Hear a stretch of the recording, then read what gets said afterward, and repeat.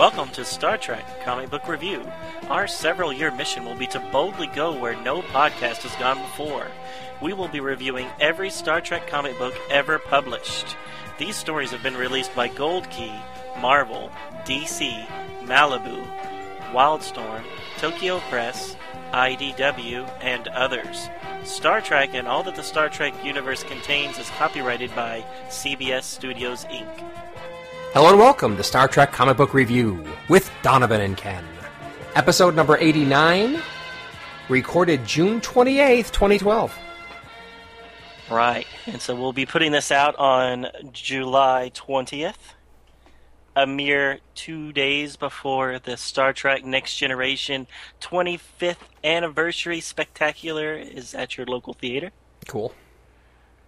So I highly recommend everybody to listen to our podcast first, and then go buy your tickets. Yeah. Yeah, so I got that one. I'm looking forward to that one, and then also on July 20th, the day this gets released, Batman Dark Knight Rises. Oh, yeah. Let's go. So It's going to be a good one. So since we're talking about summer movies, that's what we're going for this theme. This is our third episode of our Star Trek Summer Movie Special. Cool. So we're doing Nero 3 and 4, and we're doing the short that was in the May 2009 issue of Wired. Exactly. It was titled When Worlds Collide. Yeah, and it was actually written by, the same guys, Orky and Kurtzman. And I got to just mention that it does say in the issue of Wired, it says by Paul Pope and K/O. Kurtzman/Orky. Ah, that's what the KO is. That makes sense. Okay. Yeah.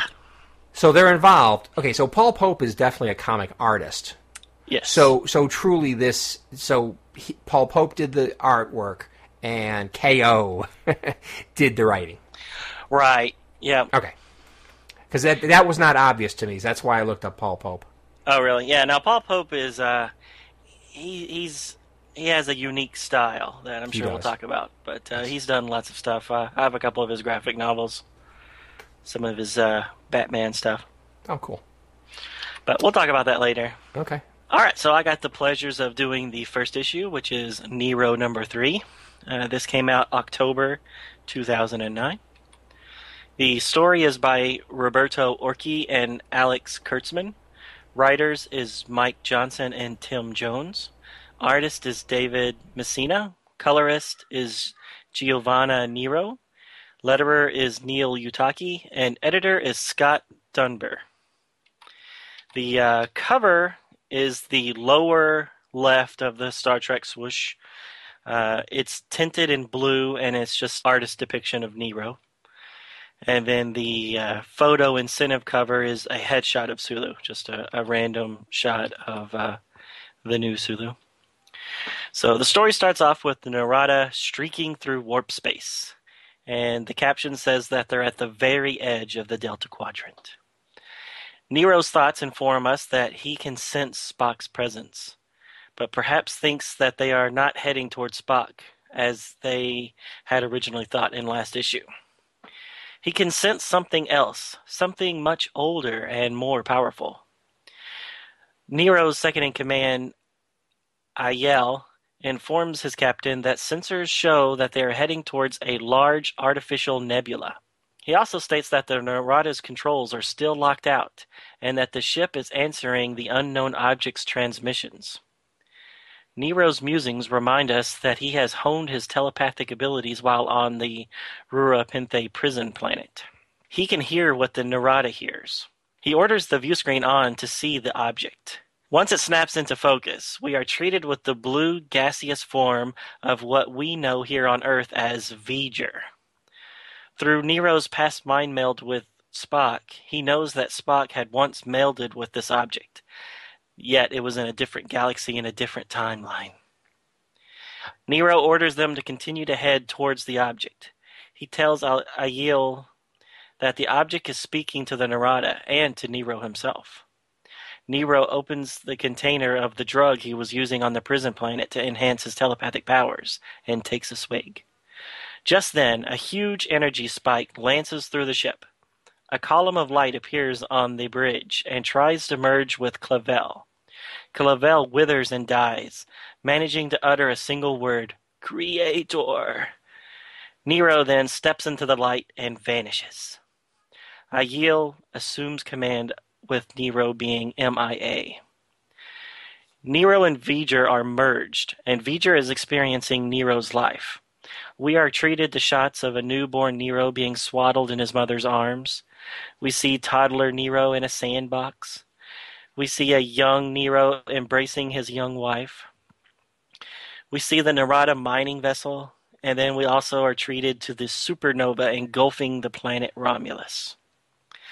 On the ship, Aiel receives a telepathic communication from Nero. Nero requests that they bring the Narada into the pulsing orifice of V'ger. While en route, Nero informs his second-in-command of the origin of V'ger, how it was created on Earth, then upgraded and became a sentient machine similar to the Borg and the Narada. Once the Narada arrives at the center of V'ger, Aiel is requested to come out and join him at the core. Aiel and another Romulan arrive and stand with Nero in front of the Voyager probe. Nero explains that V'ger sensed the Narada's arrival in this timeline and started heading towards the Alpha Quadrant, seeking a kindred spirit. When the Narada sensed its arrival, it too awoke and left the Klingon prison planet behind. V'ger attempts to assimilate Nero, similar to how it did with Ilia in Star Trek The Motion Picture. But Nero's hatred is too strong, and it does not allow it to take over his mind. Nero is able to use the power of V'ger, though, to correctly predict the arrival time and the place of Spock's return from the future. Nero breaks the connection with V'ger, and the three Romulans beam back to the Narada. Once they arrive, the Narada is already heading out. The crew assume that the Narada again is taking them blindly, but Aiel correctly assumes that Nero is the one who is in control. As they leave V'ger behind and warp back to the Federation space, Nero calmly states, "There's no time to waste. Spock is coming." To be concluded. I like that. To be concluded, rather than continued. So what'd you think? This is the one I've been wanting to talk to you about since I first read it. The whole Voyager, V'ger crossover. I gotta tell you, I'm glad, on the one hand, I'm glad they did something special to figure out how possibly Nero could have known exactly the when and where that Spock would be spat out of that wormhole, that singularity. But I gotta tell you, it's like, I don't like it. I don't like it. I didn't like this. The whole V'ger thing I thought was lame in the original motion picture. I didn't like it. I thought it was boring as they were traveling through that entire big dust cloud thingy, whatever, to finally find, oh, it's Voyager. It's been upgraded. It's like, I always hated that. And now they're going back to the well with that same idea that I didn't like in Star Trek The Motion Picture. and now they're doing that tie-in between the Borg and the race that upgraded V'ger. And like, I've heard that rumor lots of times. I mean, who knows? I think somebody said Roddenberry even alluded to it or something, but it's at one point or another. Right. But it's like, I don't know. I'm just not crazy about it. I didn't think they actually, in this book, I don't think they actually said that Voyager was upgraded by the Borg. Well, okay. It says that it was upgraded. A kindred spirit. Yeah. Well, and that was my problem. I liked that they didn't just flat out say the Borg did it. Yeah. But I did not like how they said that it became a sentient machine like the Borg, like the Narada. The Borg aren't machines. They are cybernetic organisms. They're still organic with cybernetic enhancements. Yep. They're not robots. Yep. So that line kind of threw me. I know that they're trying to make the Narada seem like she, or he, I guess it would be a she, has some sort of sentience, but I don't know if I buy that. Well, they said it in the last issue. I know, but it's not like it's talking to them. Well, you have to talk to somebody to be sentient? Of I don't think you course. necessarily need communication skills. You need to be able to think. Right. And it is doing a lot of things by itself. Unless it's doing things by direct command of V'ger or whatever. But if that isn't the case, then Narada's doing what it wants to do. Anyways, my point is Borg aren't sentient machines. They're cybernetic. Okay, I'll buy that. And, And so now by the end, Nero is using telepathic abilities to tell the now tamed, brought to heel Narada what to do? because it's convenient to the plot, yes. Yeah. It seemed a little inconsistent all the time because they made a big deal to say they never had control of the ship. Yet, when Nero goes into V'ger, he tells them, come on in. Okay, so now they have control of the ship? I didn't think they ever did. Well, I thought they had control of the ship at the very beginning. I mean, when they first got the upgraded mining ship. Sure, sure. And it seemed like they had total control of it right up to the point that they were capped, that they were they had their damage at the hands of the Klingons. Or not Klingons, but actually at the hands of Kirk's George. father. Right. So, I don't know. So in its rebuilding over 25 years of all that damage, it then got sentience that it didn't have before? Right. Yeah, exactly. Does it make sense? No. I mean, Nero does say that he was in contact with the Narada the whole time he was on the planet, so maybe it was always there and talking to him, biding its time to do the big jailbreak. I don't know. Well, I thought it was biding its time until the big jailbreak, too. But now this comic is saying, oh, no, it found Buddy a long ways away, and that's heading towards it, so it went ahead and met it halfway. Yeah, that didn't make sense, because So- that doesn't really tie into the last issue, which the Narada didn't start powering up until they were already on their way to it. Right? So Nero and them were already doing the big jailbreak when the Narada started powering up, right? Well, I think the timing was pretty weird. I mean, there was very handy timing in the last issue. Very handy timing. Because those two Klingon engineers end up getting fried Yeah, they did. just before Nero starts the jailbreak. Right. Okay, it was before. It was before. So did the and Narada know that he even- was about to do it, or did because the Narada did that, he did the jailbreak? I don't see how the Narada could have known he was doing the jailbreak. Because they were in But who knows? psychic communication. But I thought even if that's the case, I thought the Narada wanted to go off and see its buddy to sniff his butt.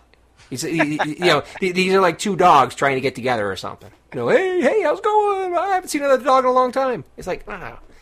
And so how does that tie in with Nero? And why were they in such a big deal about waiting for those Romulan humanoids, Right. Why? I mean, if you were in that big a deal to go and sniff V'ger's butt, why do you even wait around for Nero and company? I don't know. Sniff Nero's butt. I like it. Or not Nero's. I said V'ger, didn't I? Oh, I don't know, but it's I should have said V'ger. if I Either didn't. way, it's comical. Oh. Yeah, no, I liked the V'ger part. Yeah. I like that they're, because they did this, nobody has to wonder, are they ever going to do a V'ger episode with Chris Pine? Because No. that's what I've always been wondering. Oh, okay. Oh, I'd hope not. But Well, I don't know. I always like it when they tie in stuff together. But Yeah, this one and seems they a are little- doing it, but- This one seems a little forced. Yeah. Now, I will say, like I said at the beginning of my comment, it's great that they didn't just, they didn't even bother trying to explain how they knew where Spock came out, where and when. Yeah. I'm glad they actually tried to use something that was going to be superhumanly, incredibly powerful as far as computational abilities and knowledge of the cosmos and whatever. Because, of course, V'ger was gathering all that knowledge, right? Right. So So- how would it gather the knowledge of future events? Or was it just able to Well, I don't- somehow calculate it? I thought it was a question of taking all that information that had happened already Right. in the Prime universe timeline, where they went into the singularity to calculate when he would come out again. But the thing that kind of annoys me is, it's like, Nero and company were gone before Spock went in, so they don't even know exactly when he went in. Or I mean, if they he could went try in. to. They could what? Or if he even went in. Well, come on. I think it was pretty. The power of the singularity was so strong. I think you could probably make a safe bet that he went in. Right. He couldn't escape the gravitational pull. I mean, supposedly Clavel could tell you that much. But,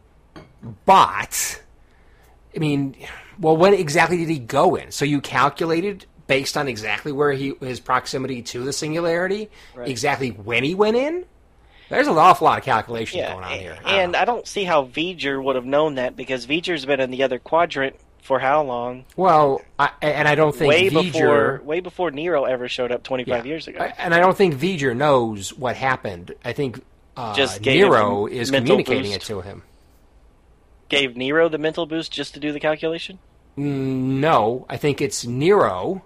Didn't it say something about Nero in communication with V'ger, used V'ger to do the calculation? So he was giving V'ger the information, Okay. and V'ger was doing the calculations. It's just that, I don't know. I think we're beating a dead horse. Yeah, and if V'ger really wanted them, why would V'ger let him go? If it really wanted to try to assimilate him. Right. Or or have a little buddy. To hang And they out. use the word assimilate, which implies Borg, but I never thought that's what they did to Ilia, because she died, and they just replaced her, and V'ger just replaced her with a robot. Right. I mean, that wasn't her anymore. Right. So, to me, that's not assimilate, that's replicate. Destroy and recreate. Right. Uh, Which I thought the wording was odd there. Yeah, and the idea that he couldn't have been absorbed and destroyed and recreated, Nero that is. Right. It's like, why not? It's like, come on. Oh, he has that much hatred in him. Yeah, whatever. Yeah. Well, like you said, maybe we're beating a dead horse. We are. Now, And what is this magical drink that he's taking, though? Was that Triox compound? Because they did mention Triox compound. In the previous issue, right? Right, the smugglers. Right. I'm just wondering what it's doing for him. Well, we And know what they're why he has saying. We know what it's saying it's doing. It's boosting his latent telepathic abilities. Right. But how is it doing that? Interesting. The fact that they just drop the word, the label Triox compound, which is a known. Is that the thing that McCoy was using when they were on Vulcan to give more oxygen into? Well, that's what it Kirk? sounds like. Okay, so I don't know. So they throw out a drug from the past, from Star Trek lore, and they don't necessarily say that that's the thing that Nero is taking, but it is one of the things that they're smuggling into the prison. Right. And let's say it was that. It's like, well, all that does is give you more oxygen in your brain, at least for humans. Makes him So- smarter. More oxygen. Well, anyway, whatever. Anyways, and a nitpick thing is that they keep talking about how because he has this drink, he has more psychic telepathic powers similar to the Vulcans. Right. But the Vulcans aren't telepaths; they're touch telepaths. So they have to touch you to mind meld with you and things like that, unless you're Right. V'ger. But Yeah, but IL and Nero are talking over distance. They're not touching Right. each other. and as far as the Klingon Vulcanoid, I mean not Klingon, the Vulcanoid type person that can do that kind of stuff are the Remans. So I kept wondering, why you keep saying that you're trying to get mind control like Vulcans when it's the Remans on the sister planet that have the telepathic powers where they can project themselves into people on other ships and things like that, Yeah. like they did in Nemesis. It just seemed odd that they would keep trying to tie in Romulans and Vulcans when Vulcans don't even have that power. Right. Well, the bottom line is it's a story, and they're picking and choosing what bits of Star Trek history, lore, whatever, helps them with their script. True. So, and at some point, you just got to say, just go with it. All right. So Clavel's dead. Yeah. I mean, he looked hurting. Did somebody say he was dead? I mean, I buy that he's dead. You think he just aged really fast? Well, he looked pretty bad. He looked pretty bad on the ground, but I didn't know that he was dead. I mean, he was still talking. And by the way, he said creator. Right. So the thing is, he being human is a creator of Voyager, therefore V'Ger. So he was saying creator as in he's the creator, as opposed to him calling somebody else the creator? Don't know. All I know is that's what he said. Yeah. No, it didn't make sense. It's almost like Clavel was telepathically touched by V'Ger, and V'Ger called him the creator, and he said, creator? But there's no question mark. And then died.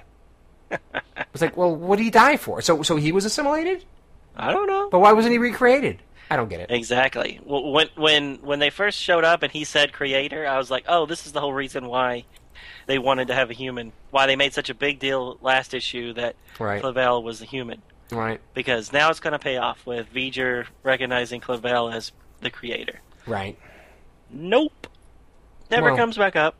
Well, kind of. I mean, but in a kind of a weak way. Clavel dies, and he says, creator. That's it? Right. That's it? Okay. Right. I was almost expecting them to do Clavel kind of doing what, Decker did and staying with V'Ger. Oh. But well, maybe his soul did transfer. Maybe he was recreated, but recreated on V'Ger. Maybe. Who knows? Anyways. Okay, so I think the Narada looks really cool in this comic. The Narada in front of V'Ger, I think, looks really cool. Yeah. I think. Oh, on page 21? Let's see, page... In front of the diaphragm? Or the... Oh, whatever? I was talking about on page 7 when it's the cloud, the V'Ger cloud. Yeah, that looks cool, too. It also looks really good on page 2 and 5. And I think... Oh, yeah, absolutely. I think it looks cooler than it did in the movie.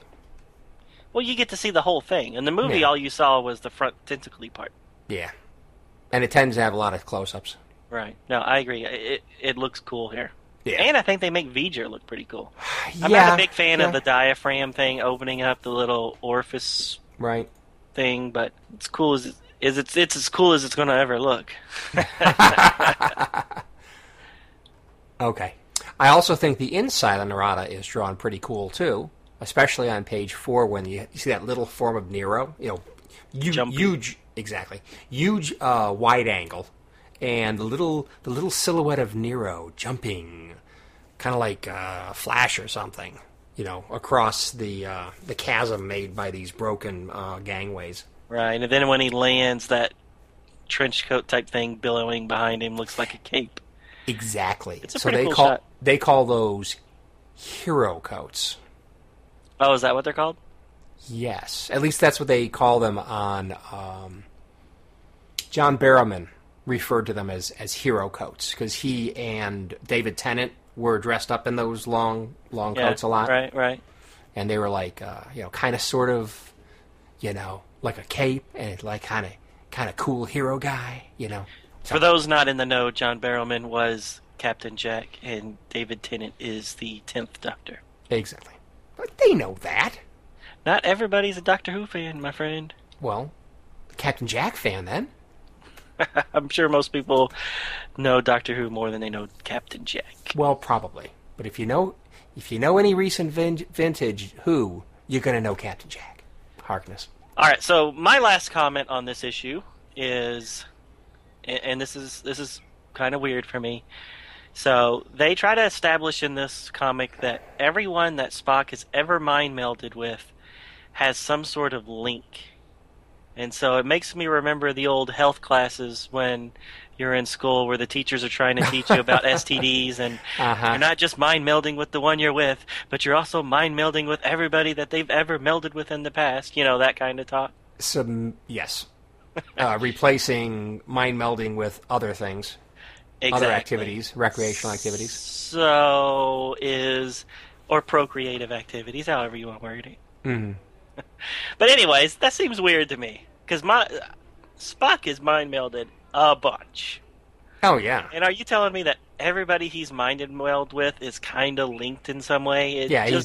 He's been very promiscuous. I didn't like that. I mean, it's just... Yeah, I didn't like it either. It just seems another one of those things they throw out there that just... And I don't really... and do they really need that to explain something? Yeah, because basically you're implying that Nero knew that V'ger and Spock had mind melded, because this V'ger hasn't mind melded with Spock yet, so he somehow gleaned that from his short time mind melding with Spock. Seemed odd. Yeah, and he gleaned that because it happened in a dimensional timeline or something that has been erased? Well, I'm just thinking that... I mean, to me it sounds like they're implying that Nero somehow has a little touch of everybody that Spock had ever mind melded with. And that's like, holy crap. Oh, right, you're right. Oh, I see your point. Because that's a lot of people. I don't know. And rock monsters and... silicon-based life forms.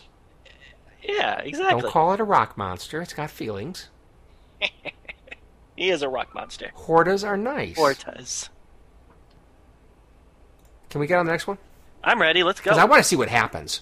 This is the thrill-pack conclusion. The startling conclusion. Startling. Okay, so this is my turn. So Nero number 4, November 2009 published date. Mostly the same people. As a matter of fact, I think it is everybody's the same. So I'm not going to bother mentioning them again. The cover has a fiery yellow background that looks like a big explosion. Kind of like the opening of a cheesy TV spy show. Half of Nero is in the foreground, and as usual, his shadows partially obscure things, partially obscure facial features like his eyes. So he is Mr. Frowny Face like usual, and it's an okay cover. And now this one, this isn't part of a swoosh, is it? Yeah, actually, for whatever reason, this one is kind of zoomed in more than the other ones, but this is supposed to be the bottom of the swoosh. Oh, is it? Yeah, because you don't see much of the black background, but I see it in the upper right-hand corner. Okay, that's fine. Right. The alternate retailer incentive photo cover features a headshot of Chekhov. So, there you go. Chekhov has nothing to do with this issue, but let's put a photo of him in there. The story opens with the Narada engaging a tractor beam on the jellyfish. Spock is captured. Considering the Narada far outclasses his ship in a fight, and the dangerous red matter aboard, Spock allows he and his ship to be taken aboard the Narada. Spock exits the ship to confront Nero. Nero tells him to kneel, which at first Spock does not do. After a violent crack to the head, Spock reconsiders his position and does kneel.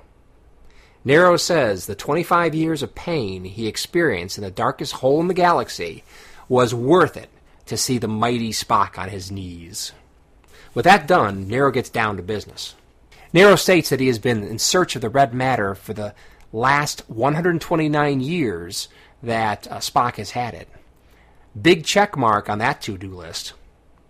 With the red matter, Nero states he will now destroy all the planets of the Federation. How interesting. Spock went to all the trouble to save Vulcan at the cost of Romulus, only to end up in the past where Romulus is alive again and Vulcan is about to die. Spock says angrily that he did everything he could to save Romulus. Nero disagrees and tells his men to put Spock in a cell where he can get some rest. Spock needs to be wide awake when they get to Vulcan. Nero and Aiel are in Spock's ship, working out how to extract the red matter and deploy it into a large hole in Vulcan. Aiel asks Nero what does he want done with Spock. Nero says he has thought a lot about that and orders Helm to set course for Delta Vega. Spock is looking out a floor-to-ceiling window in his cell that actually looks rather roomy. He is thinking that a younger version of himself is out there, just starting his career. My friends are still alive again. Jim is alive. Unfortunately, he thinks about he has put them all and the whole of the Federation in danger by letting Nero get his hands on the red matter. He acknowledges that any good that was in Nero is now gone. He is a twisted, angry man. Nero calls Spock to the bridge. He asks what Spock thinks of the Borg upgrades to his humble mining ship.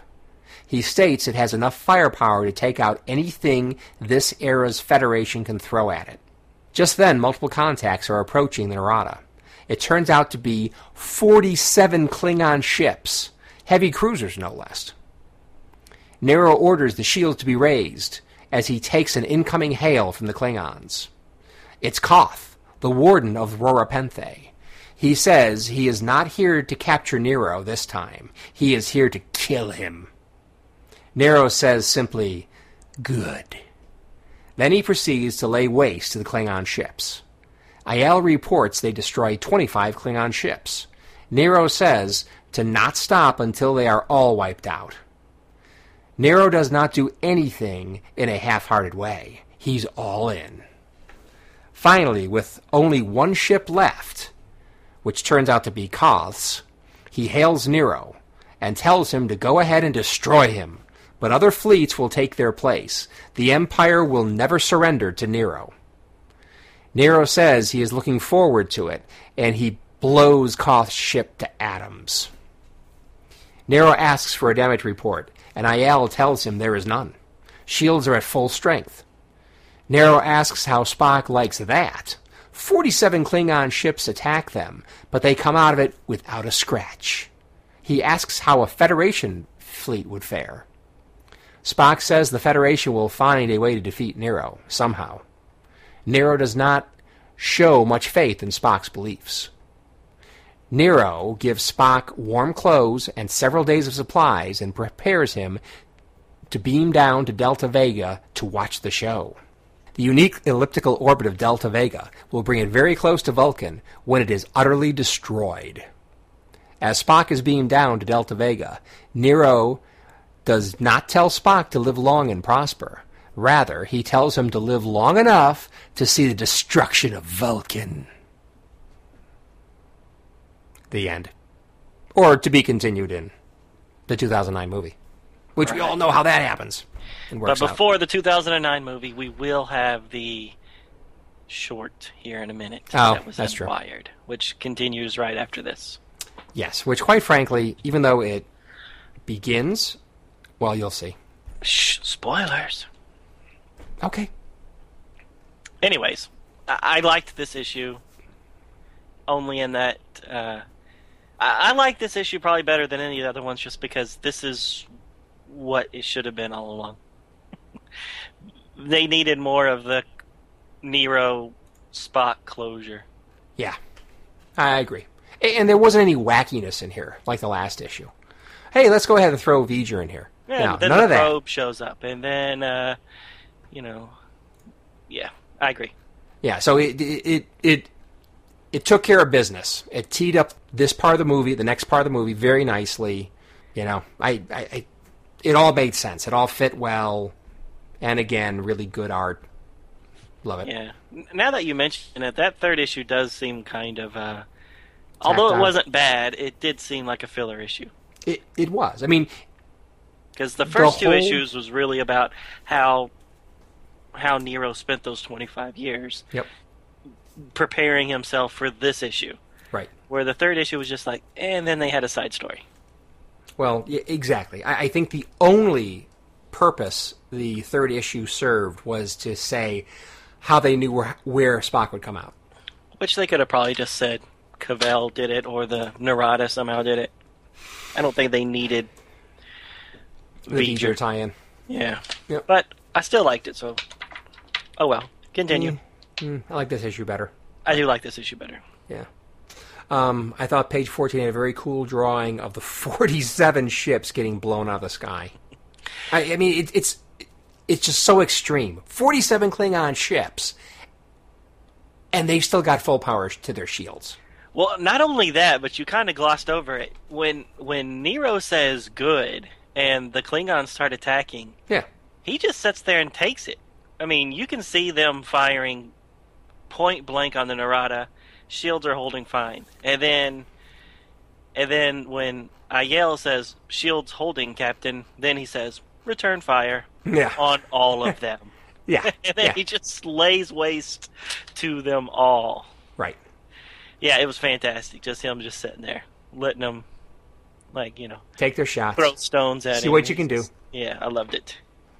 Well, and it really was a great test of the technology they had, Right. because they didn't. I mean, they took care of business pretty well previously. Just destroyed things. But this one, they know for sure what their defensive capabilities are, and they're pretty good. Right. So, good point. Yes. So yeah, we were teased a little bit with in Countdown. It was always after the fact, Narada amongst a big rubble of Federation or Klingon ships, but we never actually saw it fighting. Right. And then in the first issue of Nero, when Narada gets his ass kicked, and then in this one, it kind of redeems it. It's just like, oh yeah, this is a bad ship. Yeah. Oh, it's bad. Yeah. So you got to get past its shields close enough to go to warp just before you impact. And even then, you can't kill it. Right. Just put it into self-repair mode for 25 years. Yeah, it was good. Yeah. I love at the end of it, end of the issue, where they show a close Spock's face as he's watching the destruction of Vulcan, superimposed on the nighttime scenery of the icy Delta Vega planetscape. So Yeah, I thought that was pretty cool. I like that. Really good painting. Yeah. But still, it doesn't make a lick of sense on how Delta Vega can see Vulcan, but oh well. Well, they did try to explain it with the elliptical orbit thing. He doesn't actually say elliptical, he just says orbit. Well, it's elliptical. Well, all orbits are elliptical, but Well, but how elliptical? I'm not going to argue with you on it. I don't know. Well, actually, a lot of orbits are pretty. I mean, at least large body like the planets, at least the big planets, they're pretty circular. But then you get into something like a comet. That's obviously a great example of an extremely elliptical orbit. Right. But yeah, so apparently Delta Vega is a neighboring planet, moon, whatever it is. That is, well, I guess it isn't a moon, but a neighboring planet that happens to come close to Vulcan. But wow, does it come close to Vulcan? Because in the movie we see it pretty good from Delta Vega. And Nero's sitting there in his cell, and he's like, you know what? I hope when I get out of here, it's that one time of the year, or once in every 17 years, where Delta Vega and Vulcan are really close together. Yeah, that would be really cool. Yeah, I hope I get out then. Yeah. Yeah, no, it didn't make sense, and you just got to go with it. Well, it didn't. Go with it. In the movie, it made no stinking sense at all. At least here, they try to say something about the orbit. You know. Yeah, I still don't buy it. Okay, Don't buy it. fine. So, Spock didn't want to kneel at first until he gets a good rap in the face with the scepter. Yeah. Did you notice the blood from Spock's lip is red? That's a very good point. And it shouldn't be. No. Should it? Should be green. It should be. Now, he is half human, but we know from years of sparring with McCoy, he's got green blood. Right, we've seen it. Yep, exactly. When he got whooped when he was a kid. Or was involved in that little skirmish. Yeah, but it doesn't show him bleed in other episodes. That's not the only time we've seen it, is it? Well, it's the only one that comes to mind in the 2009 movie. Right. That comes to mind. Right. Yeah, I just assumed that it was a coloring error. Well, error, or they said, you know what? We tried this with the green blood. It just didn't have the same impact. Yeah, so as long as two nitpicky comic book fans don't, Point it out. do this on an episode of their show many years down the road, nobody will ever know. No, well, No. I'm sure that people notice this, but this is an excellent example of where showmanship trumps They took what makes artistic sense. license. Yes, it's another way to put it. Yeah. So Same thing with Delta Vega. It just looked cool, so we're just supposed to buy it. exactly, just sit back and enjoy the ride, and don't think too much. Turn your brain off. Well, not completely, but yeah, to some degree.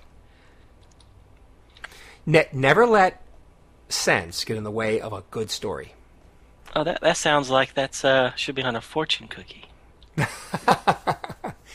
Yeah, it's probably on a plaque above J.J. Abrams' Mac, Right. but Anyways, the Klingons wearing old school uniforms I thought was nice. yeah, You know, when they're sitting there on the bridge of their ship. right. Getting their butt handed to them. Right, but I like that they are wearing basically the same thing you see Taz Klingons wearing. Right. Yes. And that's my last comment. What else you got? I don't have anything else on that one. Really? I've already said my two little comments. See, that was a really good one, so we didn't really have a lot of stuff to No. say about it. No, it was good. We didn't have that much to criticize. Just a little. Just a little. And we didn't go on any tangent, so. No, we didn't. So, all right, so if we're done with that, that finishes up Nero. And as we said earlier, when the Star Trek movie came out,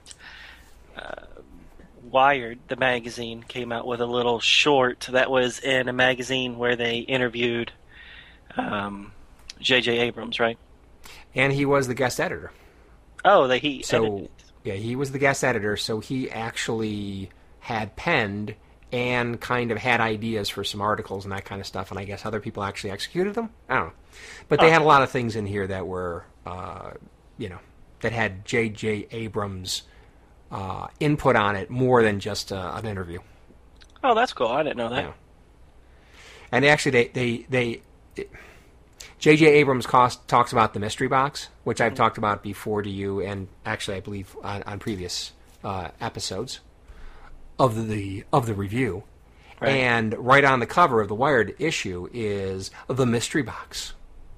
It's actually the mystery box. It's just a cardboard box, and it has a big old black question mark on it, and it says the mystery issue with guest editor J.J. Abrams. So, that's pretty cool. So All if right. you've ever seen his TED Talk, you'll know exactly what that is. And you can watch TED Talk on On YouTube or actually TED. So, TED.com. I guess it's TED.com, but if you just do a search on TED Talks, J.J. Abrams, it should take you right to it. And it's not the movie with the talking bear. No. No, it is not the movie with the talking bear. Oh, okay, No. just making sure. No. All right, so the next issue we're going to do, it's entitled When Worlds Collide, Spock Confronts the Ultimate Challenge. And the writer, as we mentioned before, is Roberto Orca and Alex Kurtzman, and it's just listed here as K.O.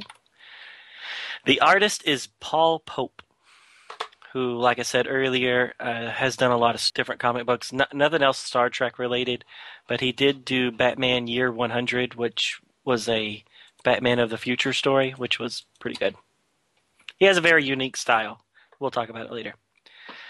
All right, so the story starts off with Spock being marooned on the ice planet of Delta Vega by Nero, as we just saw in last issue. He has made a small fire for himself in a little cave, Yoda style. High in the sky, we can see the planet Vulcan, which can be seen through some tall, icy-looking mountains.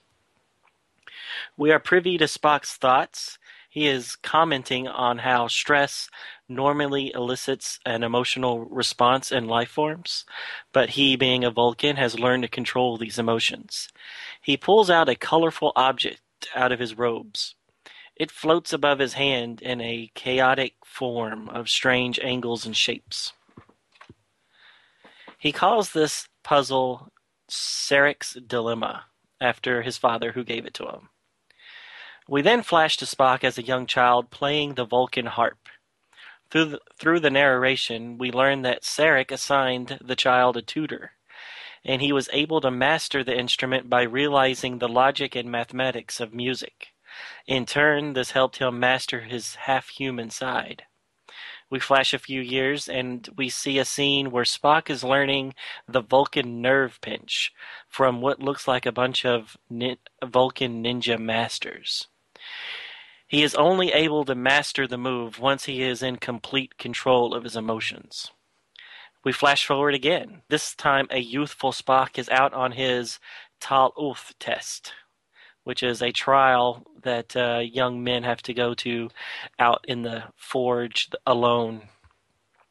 He encounters a Sati Crew cat, which is depicted as a large, wild-looking mountain lion with some very long, wicked ears. As the cat pounces, Spock is able to sidestep the beast and land a nerve pinch that sedates the creature, thus becoming a mature Vulcan male. We flash forward quite a bit now, and we're on board the original Enterprise. Spock is in the lounge playing his harp, and Uhura is dancing around him, and perhaps singing songs about Charlie X. Spock's thoughts are that music would trigger emotions in others, and it seemed to have a particular effect on Uhura, making her very affectionate. We flash forward again to Spock enjoying a chess match with the good Captain Kirk. Spock comments on how this is his favorite method of practicing calm logic. He comments that the practice of three-dimensional chess has had its practical purposes. We are now in the nebula that the Enterprise and Reliant are dogfighting in. On the bridge, Spock suggests that Khan is taking a two-dimensional approach to the battle. Kirk relays the order to drop 10,000 meters. Spock comments that this is how they defeated Khan. We flash back to the present to find the elder Spock once again on the ice world, staring at the colorful puzzle. He thinks that Kirk never believed in no-win scenarios, but he is now having his doubts. In orbit above Delta Vega, the Enterprise jettisons an escape pod with Kirk's unconscious body on board. Spock thinks to himself that the course of events that have led up to this are all his doing, and that he now has a choice that will affect the course of this galaxy. He concludes that this is the galaxy's only hope. He picks up a torch and starts out to follow the streak of the falling escape pod. To be continued in Star Trek, the motion picture, 2009. Yep. It was a short one, and it was just a flashback episode. In a lot of ways, to me, it seemed like a Spock origin story, more so than part of the 2009 movie. Yeah, aside from the book-ending parts, I agree. Exactly, right. Yeah, the very beginning and the very end were tied into the movie, but that's about it. All right. Which is fine. I mean, I actually do kind of like where they've got maybe some of the origins of Uhura's and Spock's relationship.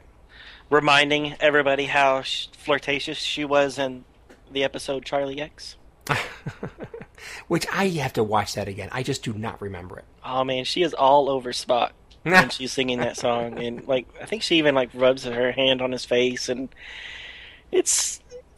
I watched that shortly after I watched the 2009 movie, and I was like, right. Oh, this is where they're getting it from. Yeah. And then I read this story way later, and I'm like, oh, they beat me to it. Oh, there you go. But I gotta say, did she actually have her fingers up in the air next to her face, kind of like bunny ears? It's like that looks dumb. Maybe not. I don't remember that. Why did they do that? Anyway. Yeah, she has a different. She has a very unique. Oh, maybe she's supposed to be Vulcan ears. I don't know what that's supposed to be. Oh, is that what that's supposed to be? I don't know. Oh, I didn't. I never even saw the ear reference until you just mentioned it. Oh, you didn't notice that as you were reading? I noticed she had her fingers up in the air, but I was like, "Is it some sort of disco move?" You know, do do do do. And interesting how that makes it look like the beginnings of a relationship. But this was in the timeline where there was no relationship exactly. that we know about. Exactly. So, fascinating. Yeah, and she doesn't. None of the characters look like the actors that portrayed them in either version of the movie or the Well, TV show. yeah, but I think she looks a lot more like the actress that played Uhura in the movie than she looks like Nichelle Nichols. Zoe Saldana. There you go. Her. I don't think it looks like either one of them. I think the hair is a lot more like Zoe. Maybe. I Maybe think the hair. I think the hair is dead on Zoe, and I think she is taller and thinner, which is definitely Zoe. I think Nichelle is a lovely lady, but she always was more of a full figured gal. But that's an interesting point because, of course, again, this is depicting, the original timeline, not the prime. Right. At least the thinking back in time. Right. But look at Kirk. Yeah, I mean, dude, he looks like a demon. He looks like a reject from a Beavis and Butthead movie or something. He just cartoon. He looks flat out evil. Yeah, and okay, so I guess they're trying to say, okay, in for the kill or something, and then Spock ends up checkmating him. But I mean, his lips and stuff. Okay, so can we start talking about the Mr. Pope's style? Yeah, sure. Let's do it. It's a unique style. I'll give him points on uniqueness. I just don't like it. In most cases. Right. It seemed like the young Spock and the time on Vulcan, it wasn't quite as bad. But once they got on the Enterprise, everybody looked not like themselves. Yeah. And they had very unique facial features. Yeah. I mean... I don't know how to describe it. On MTV, there was a little cartoon series where there was a female spy. Eon Flux. That's it. Right. Eon Flux, that's it. And she always had, almost nothing on. And she was always in these ridiculous Bondian situations. But instead of getting out of them, she usually died at the end, which I always thought was kind of funny. I kind of like that. So I kind of like it. But kind of... I see some similarities between that artistic style and this one. Yeah, I can see that. Although I did read, I tried to look up Pope's bibliography, and I don't see anything having to do with Eon Flux in here. No, he had nothing to do with that. Yeah. No, and it doesn't quite look like Eon Flux. Eon Flux was done by the same guy who did Rugrats. Oh, really? What was his name? Chuck something. I forgot his name. Interesting. But no, they're totally different people. Yeah. And this style here, especially, the older Kirk and the older Spock, is very reminiscent to his Batman Year 100. Because in that book, it wasn't Commissioner Gordon or Bruce Wayne. They were long dead. It was a new guy who suddenly decided that, Batman needed to come back. And he kind of looked, kind of like the way Kirk looks like when they're playing chess. Oh, yeah. Kind of evil looking. I don't know. But something, it's a different art style. Yeah. Right. I'm not overly blown away with it, but but I give it points. Yeah, for uniqueness. It doesn't detract me from the story. Yeah. I kind of like the take on the new Enterprise. I thought the two shots of the Enterprise were actually pretty good. The Star Trek II era and the 2009 movie era. Right. Because they're a little tweaked. They're stylized. And you can see that they've got the essence of the ships. And in some cases, they're really close. But you can see he's taken some artistic license with them. Right.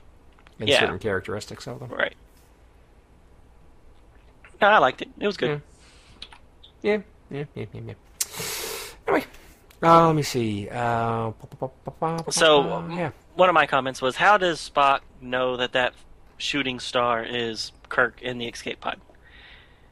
That seemed a little like, how do you know what's in that escape pod, or that it's even an escape pod? Exactly. It could just be an asteroid. Right. coming Well, I down. mean, Vulcan did just blow up not 200 feet from you. Maybe Right. it's just some debris that came down. I mean, That's true. Yeah. Also, doesn't it kind of make it look like he's going to go out and try to find yeah. the pod or whatever he's Right. seeing? And he doesn't do that in the movie.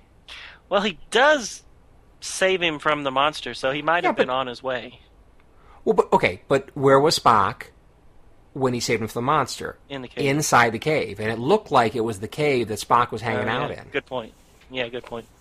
So, I don't And the know, cave in this comic is tiny, which is not the cave that he was in the movie. right? It was pretty good size, but not quite good enough to give that last evil critter full ability to get inside. Yeah, you know what? I hate to say it, but those are my least favorite parts of the movie. Being chased by the monster. Well,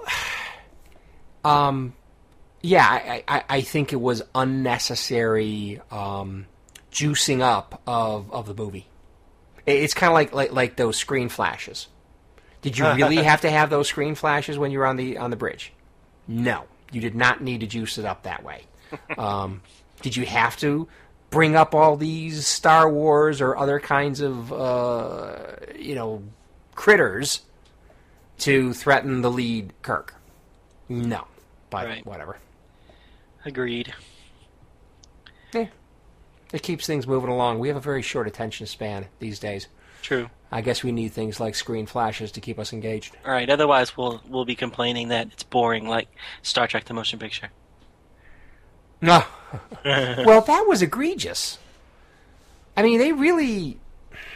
I don't know. I mean, did they really expect us to just take in that, or what was then, eye candy, which is now kind of meh as far as visual effects, and just sit there the whole time? I don't know. It's like... Yes, you didn't have anything to do those 2.5 hours. Well, okay, 2.5 hours. No, I mean, I'm talking specifically at the end when they were making their way into V'ger. Oh, right. That took forever. Well, it took them a long time to get out of space dock, too. Yeah. Anyway, the All the thing that Abrams understands, and mostly Steven Spielberg understands, and the really good action movie guys is people do have an attention span problem, so you got to keep things moving along, and if you Right. don't, you're going to lose your audience. So, Agreed. So should we keep things moving along? yeah, Otherwise, we might lose our audience. like for example, this this episode. The last thing I just want to say about this is, I kind of like how nasty Delta Vega is in the opening panel. With those spiky... Yeah, it basically looks like spikes of ice coming off of the landscape. And it was almost like it was melted. Wind came and blew the liquid water up in the air, and it was cold enough that it froze. I mean, that's what it kind of looks like. Yep. And that looks very forbidding. It looks a lot more forbidding and alien than what we saw in the movie. Agreed. It also looks kind of impractical, but it looks cool. I like it. Right, yep. Yeah, because in the movie it was very flat, right? Yeah, it looked like it looked like Hoth. It's like, Right. My last comment is about the cat thing that Spock fights the Sati crew. Right. At first, I thought it was supposed to be a Shelllet that they mention or that they actually show in the animated series and Enterprise. Uh-huh. But those look like saber-toothed tigers, where this thing isn't that. This thing looks more like a jackal or some sort of... I don't know what it looks like. Its face looks a little bit more mangy and stuff, but it's still a formidable creature. Oh, yeah, it looks pretty cool. And I really like the long ears. It really gives it a wicked look. Right. But it does look a little bit kind of chewed on a little bit. I mean, its Exactly. face and stuff, its ears and face. Exactly. I 'Cause, liked it. Yeah, I do too. And when Spock is doing the Vulcan neck pinch, which, by the way, is ridiculous, but, this is a pretty big beast that he's bringing down. And he looks like Bruce Lee or something. He does. I mean, this thing looks like it's almost like horse-sized. It is big. It's big. Yeah. No, I liked it. I thought that I liked that scene. I thought that artwork, like I said, that kind of action sequence. I thought the artwork really worked. Agree. And that's my last comment, sir. Cool. I've got none others. All right, and we won't do any expanded universe because we covered these same months back in episode 9 when we did Spock Reflections. Cool. So if you want to know what was going on, pull back the old movie or the old episode. And so I guess we just need to tell everybody that next week we're going to do Star Trek Ongoing, issues 7, 8, and 9. Cool. Which kind of ties into this in that it will have something to do with the Vulcans wanting some vengeance towards Romulus. After, a little payback. After Nero's treatment of them. Exactly. Although it should be interesting to see exactly who they have payback on, since there shouldn't be that many Romulans left, but... Well, there's a whole planet of Romulans. Oh, I'm sorry. Oh, you mean Nero's Romulans. Yeah. Yeah, we'll see how that plays out. So they're just going to be going after random Romulans? Maybe. I don't want to... you'll have to watch. Or read. Or just come back next week and listen to us. Yeah. Okay.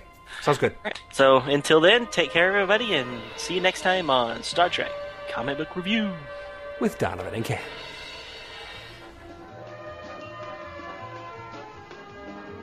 Thank you for listening to Star Trek Comic Book Review. All Star Trek stories and characters are copyrighted CBS Studios Incorporated. All music, stories, and characters discussed are for entertainment purposes only. You can email us at startcomicbookreview@gmail.com.